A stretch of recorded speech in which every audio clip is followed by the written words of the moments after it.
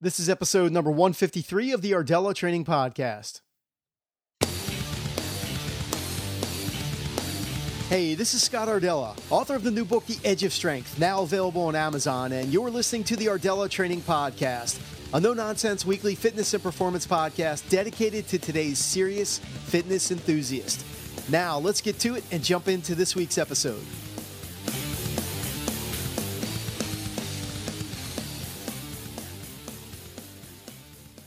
All right, guys, welcome to episode number 153. Thanks for joining me this week. In this week's session, I have a great one for you, and we are going to wrap up this year, 2015, with a great new interview with Marisa Inda. I think you're really going to enjoy this session. I'll tell you more about that in just a minute. I hope your holidays are going great so far, and this is the last interview, the last episode, I should say, of 2015. I do want to let you know that I am going to have a special episode of the Ardella Training Podcast coming on January the 1st. And this is going to be a great show that I have for you. I'm going to share with you my secret weapon for getting yourself set up for a great new year. This is what I do every year for the past couple of years. And resolutions really don't work, to tell you the truth, for most people. And I'm going to explain about that. I'm going to explain what you can do instead of New Year's resolutions. So look for that new episode in just a couple of days. That episode will be released Friday, January 1st. And hopefully that will set you up for a great new year. All right, so let me give you a quick update here before we get into this week's interview with Marisa. And I wanted to give you a quick update on The Edge of Strength, my new book. First of all, I wanted to let you know that the Kindle version is coming. We are working on that. It's taking a little bit longer than expected with the holidays and things like that. I was hoping to have it done by this episode, but it's taking a little bit longer. It will be available very soon, so I'll keep you updated on that. The feedback and everything has been great with the book so far. If you have checked out the new book, The Edge of Strength, thank you so much. I thought that I would read something really quick that Chad Racine shared on the Facebook fan page. He said that I've read 5 chapters already, and the conditioning chapter as well. It's really great, Scott, and I've been a Kindle reader for a while, but I'm enjoying the bigger print book instead of reading on my phone for once. I'm really getting great value out of it and just scratching the surface. So, Chad, thank you so much. I know you've been around for a long time. You've been a listener to the show for a long time and a follower, and I appreciate that, man. I really do, because it's an incredible amount of work to write a book, and this is a book that I'm really excited and happy and proud to get out there. So, thank you so much. So we again are going to jump into this week's show. We're going to get right to it. Let me tell you about Marisa, and then we're going to jump into the interview. One thing I do want to tell you about this interview actually is I did have a bit of a situation with the audio, and it was basically on my end where the recording wasn't set up the way it normally is, and the audio is not as good as it usually is here on the show. So I do apologize for that, but I was able to smooth it out as best I could. It's not the best audio like it typically is. Unfortunately, I did 2 interviews that day. So I have 2 interview sessions where the audio is a little bit, it's just not up to par like it usually is here on the show. So please excuse that, but realize it's about the content. And I think this is a great interview session with Marisa. So Marisa Inda is a successful personal trainer in the Los Angeles area. She is part of Team Juggernaut with Chad Wesley Smith. She is a recent American powerlifter record holder. You're going to hear about that. And she has a diverse athletic background as a former gymnast. She loves lifting heavy weights. As with competitive powerlifting, she's a former competitive bodybuilder, and she's also the mother of 2. She's got a really great story and some great insights into strength training, and I think you're going to enjoy this interview for sure. I'm really happy to have Marisa come on the show and share her wisdom and story with us. So with that, let's jump into this week's interview with Marisa Inda. Enjoy. All right, guys, today I've got strength athlete, mom, and former gymnast Marisa Inda joining me for a great chat about her approach to strength. Marisa, thanks for joining me, and we're going to get right into it. So you recently broke a new American record, so let's start there. Can you talk about that experience and what that meant to you. My last meet was a Raw Nationals this past October. That was in Pennsylvania. And I went in just basically wanting to win the meet because you have to win your weight class in order to get an invite to Worlds. So last year I lost by, I think, 2 kilos, which is kind of devastating to lose by that little bit of an amount. So the game plan going into this meet was just to win. So not necessarily trying to break records, but just getting enough to, to make sure that I took first place in my weight class. So squats didn't go as well as I wanted. Squats is always one of those lifts for me that I'm never 100% confident in. At my very first Raw Nationals, that's actually I bombed out. I red lighted all 3 of my lifts. Oh, wow. So yeah, on my opening lift, I got red lighted for depth. I felt like my depth was there, but sure. I guess at the end of the day, you'd rather have judges be more strict than more lax. Right. So repeated my attempt on my second.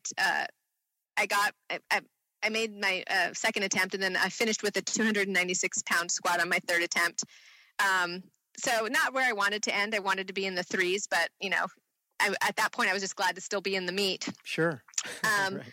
And moved on to bench. Again, I kind of lowered my openers. Not sure how long they were going to have me hold the pauses.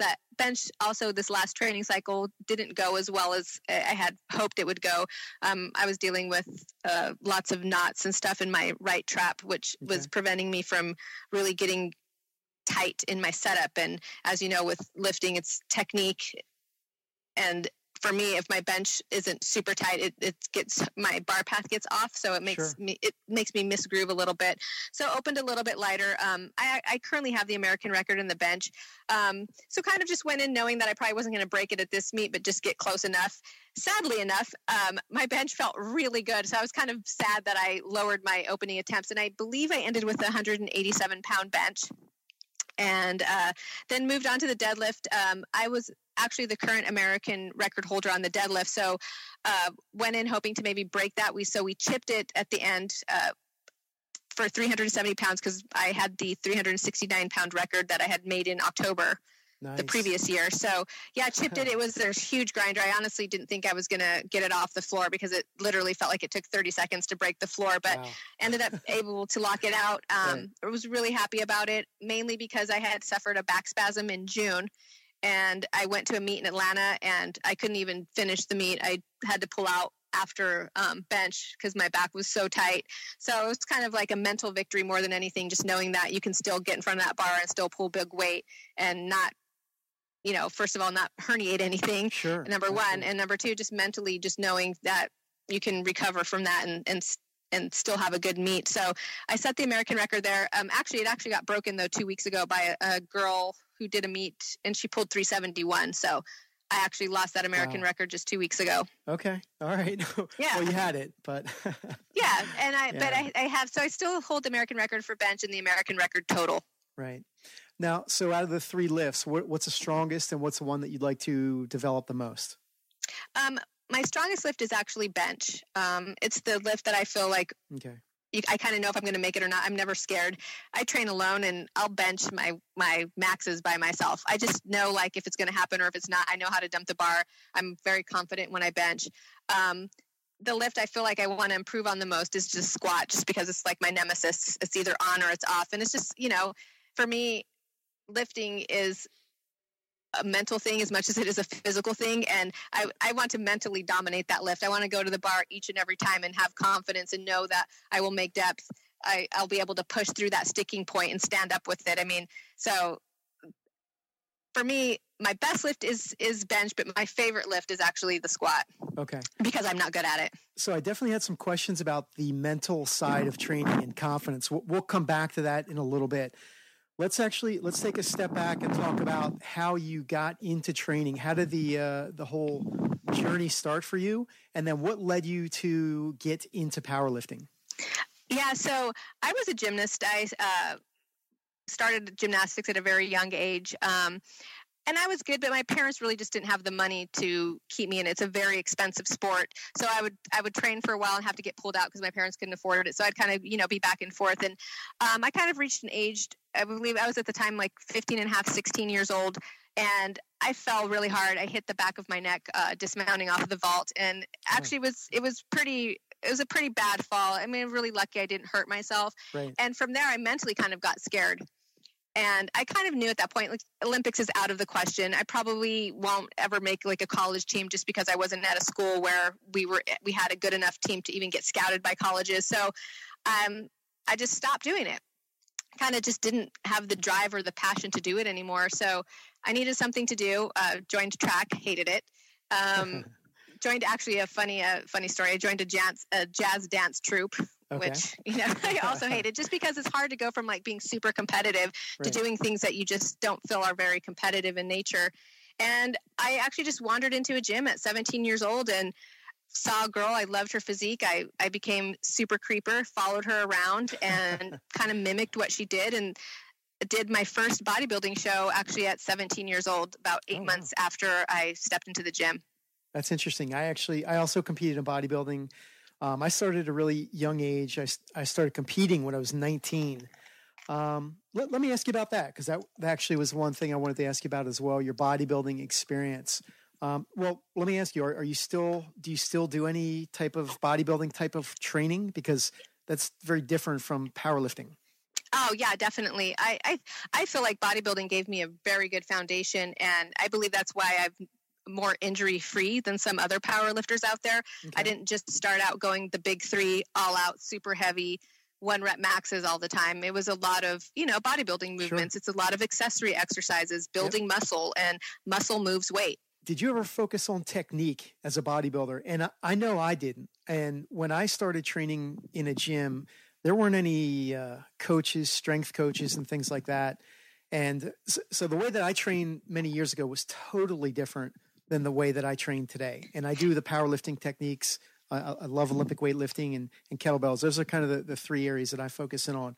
But I'm curious, did you ever focus in on technique in your early days? Yeah, I think I was pretty fortunate because I came from a gymnastic background. That's very much a sport where you have to have body awareness. You have to know where your positioning is in the air when you're twisting. You have to know how many steps you need to take before you jump and hit that vault. So early on, I knew if something didn't feel right. I knew if something didn't look right. So I felt like I kind of had an advantage in that aspect. And I also trained with guys. So another little bit of advantage who just kept putting, who weren't the guys who are like, you're just going to do 5 pounds. We're going to squat, we're going to bench, we're going to deadlift, but then we're going to do all the accessory stuff after that. So I feel like I kind of had a really good start because A, I surrounded myself with really good people, and B, coming from that gymnastics background, I was always very aware of where my body was, what I was doing, and what muscle was supposed to be worked and how it should be contracting. Well, that's a key benefit of having the background that you had versus myself. And so I didn't have those things, but I think you're right. I think having that gymnastics background, you really did have that body awareness and the technical aspects of performance and things like that. I think that's why other countries tend to be better in lifting sports, because typically in foreign countries, the first sport that kids are introduced to is tumbling or some sort of calisthenics type of training. It's body weight, it's body awareness. Whereas in the US, it's usually little league or soccer, where they're really not learning to, they're not learning to figure out where their body is, and doing body weight exercises is just not a thing here. Right. How do you apply or integrate the gymnastics background into the things you do today? I mean, do you still use those things? Yeah, I've competed in a lot of calisthenics meets. Okay. And so, it's a lot of that is bar work, parallel bars, straight bar. Or it's floor work, which is, the handstands, the push-ups. So I still do all of that. I just make sure that if I'm in a strength training block or a peaking block for a meet, obviously my first priority is the powerlifting. Right. And then my accessory stuff, and then maybe the calisthenic stuff. Obviously, as I get closer to a meet, I get more specific in what I'm doing, and then it's just the powerlifting movements. But then when I'm in an off-season block, it'll be, less powerlifting geared, more accessory stuff, more hypertrophy, and then more calisthenic stuff. Got it. So I always like to ask guests what they're currently doing in their training right now. So what are you doing right now in your training? Are you doing a strength block or a hypertrophy phase? I just came off of a hypertrophy block, and I'm currently 12 weeks out from my next meet, which is the Arnold. I'm doing the American Pro Raw at the Arnold. Nice. Oh, that's fantastic. Now so who is your coach? Tell listeners who you work with. Yeah, I work with Chad Wesley Smith. Yep. I've been working with him for over a year now. I started working with him after I did Worlds. So I came off of Worlds in South Africa, and I medaled and I came off the podium. But at that point, I felt like I took myself as far as I could take myself without having someone else's eye on me and seeing where my weak points are. I think sometimes the downside of training for so long by yourself is you get in your head and you're like, oh, nobody can tell me how to do anything. Well, it's not true. Sometimes there are people out there that can say, hey, I think this would benefit your training a little bit more. So I started working with him, and I did nationals 5 weeks after I did Worlds. And just within 5 weeks of working with him, I put 50 pounds on my total. Wow. Yeah. So what kind of impact did Chad have? I mean, was it programming? Was it technique? What was the major influence or the coaching insight that you got from working with him? Both programming and technique. Okay. So do you work with him live or? Yeah, I go up to his gym maybe like once a week because he's about 45 minutes for me, but it's everything is, through video, and he comes to me to every meet. So yeah. So kind of both, but 99% of the time I'm training by myself. What would you say if you had to say like the big lessons that you've learned from Chad? What are the big lessons?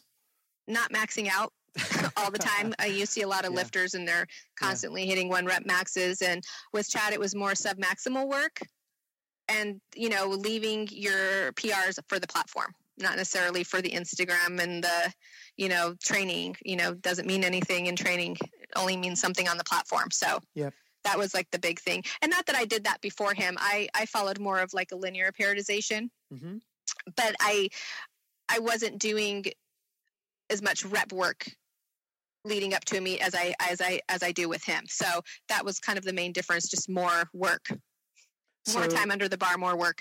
Okay. So more higher volume training, more hypertrophy training, would you say, or just higher volume? Well, in the hypertrophy blocks, yeah, definitely a lot more volume, but just more work within the bench. So like when I was doing my own programming, I would just competition bench, which is fine. But with him, I do the competition bench and then variation benches after that. So like when I did bench today, it was my competition bench with competition pauses, overload benching, close grip benching. So it's a lot more work. Yes.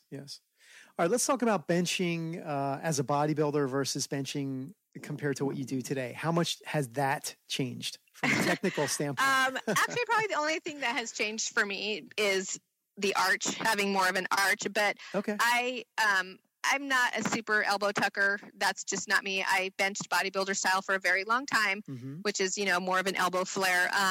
But I don't believe necessarily that works for everybody, tucking your elbows. It's fine if that's how you start out, but I developed a pretty sizable chest, pretty muscular chest benching bodybuilder style, so I still adhere to that. That's what works for me.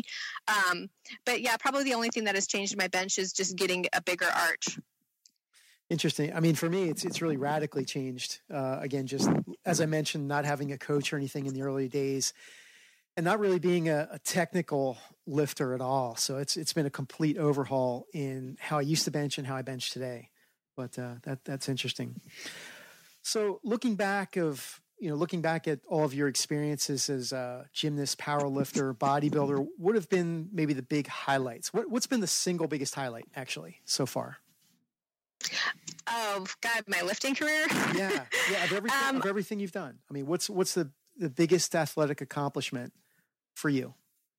I would have to say just this winning Raw Nationals this past October, just because I felt like it was in my grasp the year before. So, I would have to say winning Raw Nationals would have to be one of my biggest accomplishments. Was there any key lesson that you learned from the recent experience? Like anything that you would do differently, having gone through that now? For me, it's just having confidence in the squat. And then that's just something that I have to work on, just because, again, that's my nemesis. But just going in and not lowering your openers, just going, if you've done the training, you've put in the work, just go in with 100% mental confidence and do what you have to do. So how do you do that? So, we've talked about confidence a couple times now, and that talking about the mental side of not only training, but competition. So I'm curious, what do you do to maximize confidence for meet day, and also to build confidence in training sessions? I think that's kind of why I like working with Chad, because in training, because you're going submaximally, you're not trying to figure out what your 1 rep max is every 3 weeks. You're not maxing out. You don't fail lifts in the gym. Right. So when you don't fail lifts in the gym, that should build confidence. So when you go to the platform, you haven't failed. You know, you've made every single lift. So when I go to the platform, the lifting should not be a problem. You're honing in really good technique. You're mentally knowing that, hey, you know, I completed that lift. I felt really strong, and I possibly had 2 or 3 more in the tank. So meet's not going to be a problem. Of course, meet day, there's always those jitters and everything, but that's when you just have to know that, you know, you trust the process. You get your opener out of the way, and then you're home free from there. Right. Is there anything that you do specifically to ease the nerves or anxiety? I actually just stop thinking. I just go meathead mode. Okay. I'm not like I don't need something to pump me up or, you know, bang my head against the wall. I kind of just put my headphones on, close my eyes, imagine a successful lift, and then try to just pretty much turn it off after that. You know, I've heard Chad talk about this. He actually did a Juggernaut seminar down here. I live in South Florida. And I think it was about a year ago that he was down here. And he talked about that, you know, again, just not, you know, banging your head up against the wall for meets and things like that, and just kind of staying calm. But he also talked about, like, you know, the more you go in and compete, the easier it is to build the confidence and to ease the nerves with competing. Yeah, I definitely think there's something to be said for platform experience, but then also just trying to make sure that you're not competing every 8 weeks and, you know, burning yourself out. You have to, you know, still have time in there to have an off season and to build up weaknesses. So have you had any major challenges in your entire training journey so far? Like any major injuries or any big hurdles that you've overcome? Luckily, I haven't had huge injuries. Before this last Raw Nationals, I actually had popped my back pulling. Had a meet 2 weeks later, was still able to compete. And actually, funny enough, like I didn't win that meet, but I still I still was able to go to Worlds and competed in South Africa. But so that was really tough coming off of that, and then still having to go and deadlift, knowing like, oh my God, my back just popped 2 weeks before. I didn't herniate anything. It was just my thoracolumbar tendon popped and it pulled, which then caused my whole left leg to go numb afterward. So I couldn't feel my hamstring for about 6 months. It was just pulling on the nerve, pushing on the nerve. And so that was probably the most significant injury I've had to deal with. But luckily, like, because I am older and I'm in this for the long haul, I'm not one of those people that push through things most of the time. I pushed through that time because I had a meet and it was a qualifier. But after I came back from that, I just stopped deadlifting. I just did all the stuff that I needed to do to rehab. And, just so you can come back stronger and not hurt yourself further. What would you say, what's your best advice for injury prevention? I mean, do you have a key tip or a key insight around preventing injury with heavy training? For me, and like I tell most people, you always just have to make sure your technique is on point. So, when you're in those hypertrophy blocks, your warm-up sets need to look as close as possible to how your 1 rep max should look. I mean, obviously, if you're deadlifting really heavy, obviously form is going to go, but it shouldn't go to the point where you're going to hurt yourself. So, and if you're feeling like something is off, stop, reassess, and fix it. That's why I video myself a lot. Yeah. You can see if you're doing like weird hip shifting, if something is off, and that's going to lead to problems later on. Videotaping yourself is so key. And even myself, when you feel like you're training really good, your technique is really good, but you videotape yourself sometimes and you're like, wow, I did not realize I was doing that. So it's really a thing that I think we should all do. And it's so easy to do now with iPhone technology. People laugh, but at the same time, sometimes it's really nice to see if you're doing something weird, and then from there you can fix it. I mean, I know before I had hurt myself the very first time, when I was looking back at videos, I was shifting a lot onto my left side. So it's just a matter of time before something goes. You're expecting your whole left side to take the brunt of 300 and some pounds. It's only going to last for so long before it gives. Right. And instead of training through that and reinforcing bad technique, because just like you can reinforce good technique, your body will get used to bad technique as well. Fix it. Drop the weight, go lighter. That way you're reinforcing good technique and not bad technique. So we're talking about technique. So let's talk about specific exercises. Let's talk about one of my favorites, the deadlift. What do you think are maybe the top 2 or 3 faults or mistakes with the deadlift for most people? For most people, I would think it's not pulling their shoulders back, not engaging the lats, and so they start over the bar, and then that will create that rounding that happens. So they're already over the bar at the very start instead of getting really tight and engaging their lats. Right. And starting too low. So, or they'll try to get down really, really low, and then they're pulling, they start to round, and then their hips rise, and then it becomes this very awkward looking movement. How about the squat? What do you think there? I tend to see a lot of people that kind of fold over into the hole, especially with low bar. So it tends to look like a good morning as they're coming out of the hole. And a lot of that has to do with the setup not getting really, really tight in the very initial setup. So their elbows will tend to go up instead of being pulled down and keeping a really good upper back tightness. So you mentioned the low bar. I'm just thinking here. So low bar versus high bar. I was debating. Yes. What are your thoughts on this kind of debate and discussion in squat technique? Well, the thing is, if your powerlifting is all about hitting that 1 rep max. So if your leverages are better low bar, go low bar. If your leverages are better high bar and you're stronger that way, go high bar. But for most people, generally speaking, in powerlifting, low bar is going to give them a better squat. Yes. Number wise. That doesn't mean you shouldn't high bar squat ever again. High bar squat has its benefits. I mean, you'll get stronger. High bar builds bigger quads. Bigger quads is going to build a bigger squat.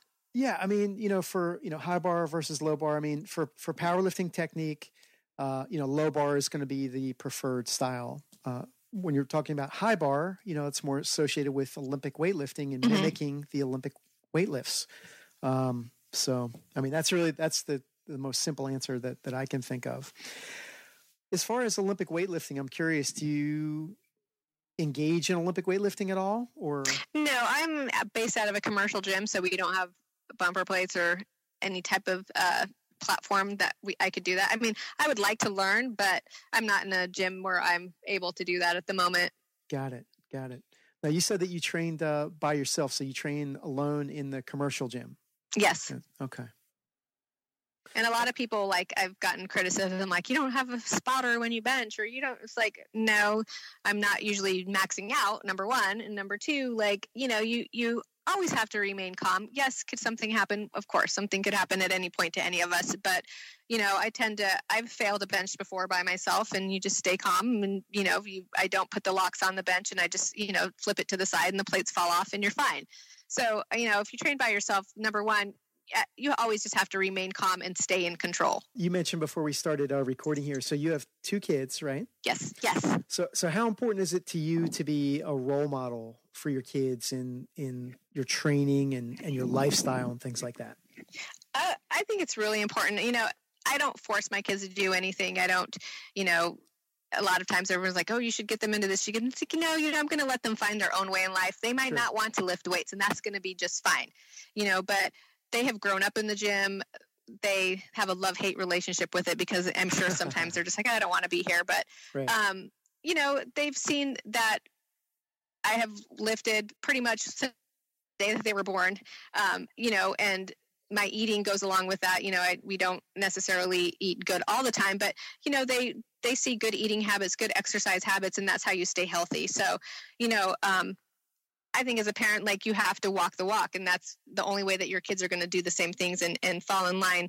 My daughter currently does CrossFit, and my son does boxing. So, okay. Yeah, I agree with that. I mean, I think that it's important for the kids to see that, and, you don't want to necessarily push things onto them. But in my viewpoint, I have 2 little girls, and I think it's more important for them to see me and remember me, as they're growing up, an active dad that's training and not a guy that's flopping around on the couch all day. You know what I mean? So exactly. It's just the whole lifestyle thing. It's not just the training, but it's goes back to the whole lifestyle. Yeah. It's everything that just goes along with it. Just more than anything, I just try to just tell them, you just have to be healthy, and you have to do something that you're passionate about and that you like, and it doesn't. And then I think the best part is they see that it doesn't take 10 hours a day. When people have said I don't have time, my daughter will be like, it doesn't take that long, Mom. You're not even there that long. I'm like, exactly. Right. It doesn't have to consume your life. How long is your typical training session? 45 minutes. 45 minutes. Okay. Mm-hmm. And what do you do for conditioning? I mean, obviously that depends on the training goal and things like that, but yeah, I do cardio. I have a bike at home because I do have kids. It's not like I can be at the gym, all day there. So I get up at 4:30 in the morning and I ride the bike. I do it on an interval. So I do that 3 times a week for 30 minutes. Okay. And when do you do your strength work? In between clients. So it varies. Oh, right. It can be 10 o'clock in the morning. Sometimes I've done it at 3 in the afternoon. So it varies depending on my schedule for that day. But typically it's only 4 times a week, sometimes 5 strength training. I'm just curious. So I just had a recent interview and I asked the same question I'm going to ask you, but is there a time of day that you feel, if it was up to you, ideally, a perfect time of day to train for strength when you would feel like you would be at your best? I try not to get into that, I feel better, this is not my time, or this is this time. Because when you go to a meet, you don't have that luxury of saying, I want to compete at 9 o'clock in the morning. Right. Most often, more often than not, it's in a different time zone. So I try to just, not think about it. Got it. Honestly, you go with what you got. I just try not to overthink anything. Like I said, that's where my bodybuilding meathead background comes in. So you sometimes just got to do what you got to do. All right, let me ask you: when you hear the word toning, what are your thoughts on that word as it pertains to females and exercise? Good word, bad word, inappropriate?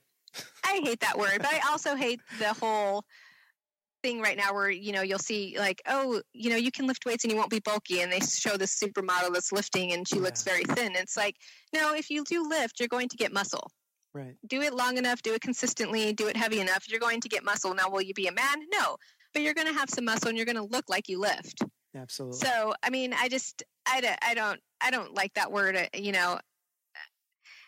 but I also don't like the memes that go around that show that you won't be bulky, because you know what? To some you might be. Not everybody is going to like it. Not everybody thinks muscle on a woman is attractive. Yeah. And that's fine. You have to just do what you want to do.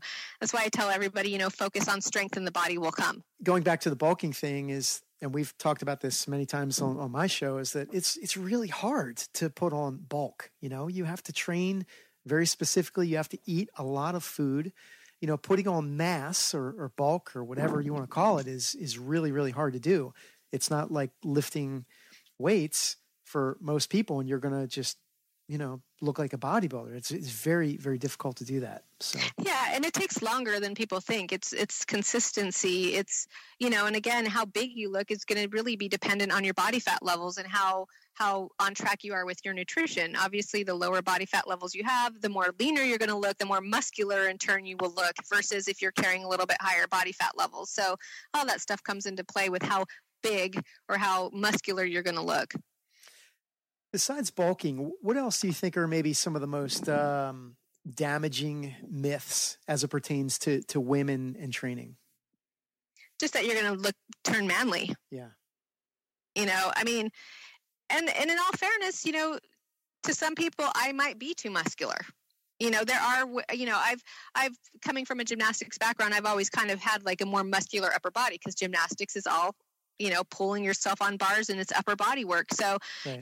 There are, you can put on muscle and you're going to get bigger shoulders. You might have bigger biceps than, the other girl who's been lifting for 10 years. So, depending on how your body structure is, you might look more muscular than the girl who's been lifting the same amount of time. It's very dependent. And at the end of the day, you have to do what you like because you love it and not because other people are going to accept you or condemn you for it.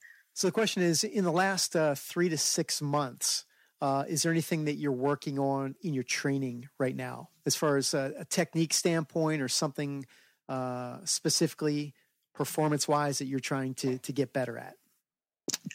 Just for squat specifically, it's just having consistent foot placement. So usually when I squat, especially at meets, I tend to go more narrow than I would typically go in training.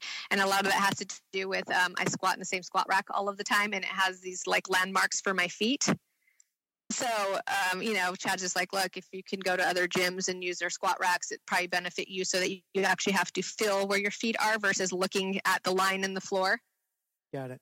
For feet placement. So just, consistency with the little things that can actually make a huge difference. Right. Now you mentioned that you're 12 weeks out from the Arnold right now. So so you're doing a specific program right now? Yeah, I'm just doing whatever Chad says. It's the Gotcha. peaking block for the meet. Gotcha. And that'll take you right up until the competition. Yep. Mm-hmm. All right, let's do this this rapid fire segment here. So Okay. 3 quick questions. So first question is, what's the book that you would recommend, the book that you do recommend the most to people? The Inner Game of Tennis. So yes, it talks about tennis, but it's actually just more talking about the mental aspect of any sport, which I think is really good. That's awesome. You know, I've seen that book. I haven't read it. And I got that impression that it was more of a mindset book and not just about tennis. So Yeah, it's really good. Like it does obviously it's comes from a tennis background, but I think it's applicable to other sports. You know, again, going back to the mindset stuff, I mean, it's just so important, and having the mental edge in training, and whether you're competing or just even, just day-to-day training. I mean, the mental side of training is so important. And there's so many different aspects with motivation and the confidence and all that stuff. So I think that's an area that we can all continue to expand and develop on. Exactly. The mental side. Question number 2 would be, what's the biggest advice that you could offer to the female audience that's listening right now? As far as powerlifting or competing? Training in general. Training in general, I would say just don't neglect the accessory stuff. So if you're starting in powerlifting, and yes, squatting, benching, and deadlifting is obviously the most important thing because that's where your priority is. But don't neglect the little things, because the little things, if you do neglect it, it could lead to injury. Got it. Is there one thing that you wish you knew when you started out? Is there one key insight that you wish you knew years ago?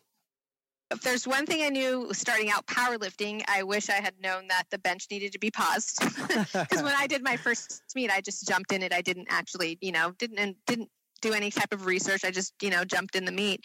So, yes, that you need to pause your benches. And just specifically just starting out lifting, one thing that I wish I had known is, that's tough. I was just lucky that I was surrounded with good people. So surround yourself with good people that have your best intentions in mind. Absolutely. That is so key. What's one thing that most people don't know about you, or might be surprised to know about you? That I burn bacon. I don't know if that's surprising, but I'm like the worst bacon cook ever. Oh yeah? Oh, okay. Yeah. All right. Last question here for the rapid fire. When you think of the word strong, who comes to mind? Well, first and foremost, I think about my mom. Just the fact that she raised us and, worked 2 jobs. And, she was probably the first person that I saw that had like the biggest calves and the biggest legs ever, because she delivered mail. And back when she delivered mail, they started out with a 130-pound bag, and, 130 pounds. And obviously by the end of the day, it's 0 pounds. But, my mom is like crazy strong. Wow. Did she train, or she's just naturally strong? No, she never trained. She's just naturally strong. I mean, She's still strong. I mean, my mom is tiny, but I mean, yeah, she's, lifting mail, worked on a ranch. So, right. Wow. Throwing bales of hay. Yeah, it's that farm strength. Yes. So you maybe have the genetic side.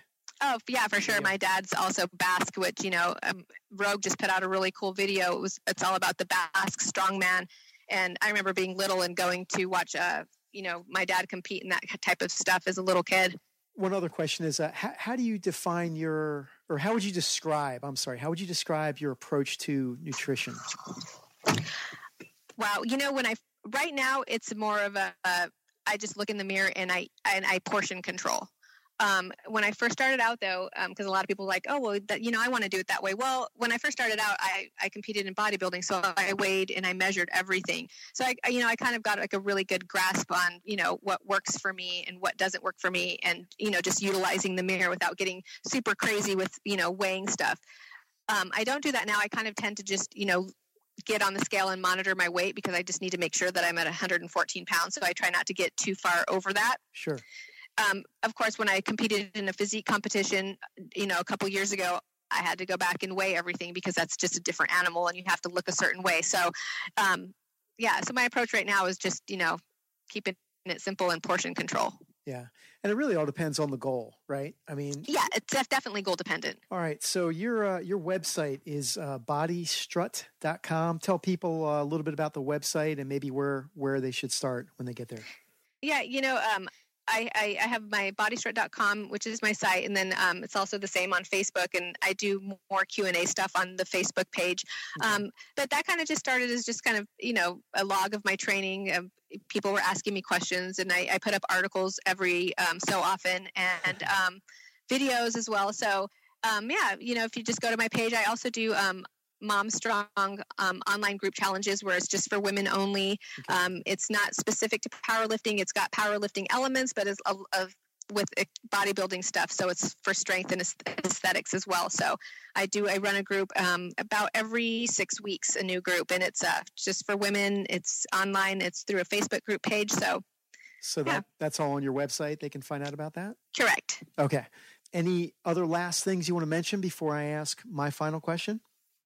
Yeah, if you decide to work out, it's like I tell everyone, you have to commit to it, and then you execute the plan, and then that's how you change. And just being consistent. Consistency is the key. Consistency is key. I am 39 years old. I've been lifting since I was 17, even through 2 pregnancies, lifted all the way through both of them. So, there really just is no excuse. So would that be that? So my final question is, what's the one big thing that people can take away? So I guess that's it, is consistency. Consistency. And, again, it's not going to take 3-4 hours out of your day. Commit to 45 minutes 3 times a week and start there, and then make that a habit and be consistent. I'm curious, is there any kind of tactical strategy to develop consistency? So someone that's really struggling with consistency, whether it's with their training or nutrition or whatever, what could they do to maybe improve that? Start small. I think biggest mistake people make is they overwhelm themselves. Like, I'm going to do this and I'm going to do it 5 days a week, this many times.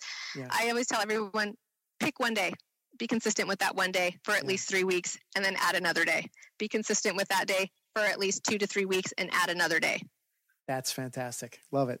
Awesome. Marisa, this has been great. I really enjoyed it. Thank you so much. No, thank you so much. I appreciate it. All right, guys, that is a wrap for episode number 153. I hope you enjoyed the interview with Marisa, and thank you for listening this week. I do apologize for the audio. As I mentioned, had a couple of challenges with a couple of recent interviews, but I think it turned out okay. So again, I do apologize for that. So I will see you in just a couple of days. This is the last episode for 2015. I'll be back on the first day of 2016 and share a really cool episode with you. Probably be a pretty short episode, but really impactful. So stay tuned for that. So that is a wrap. I'll see you next time, and talk again soon. Take care. Thanks for listening to the Ardella Training Podcast. Go to ardellatraining.com right now to join Scott's tribe of passionate fitness enthusiasts. Get valuable updates and resources that will help you take it to the next level. Train strong. We'll catch you next time on the Ardella Training Podcast.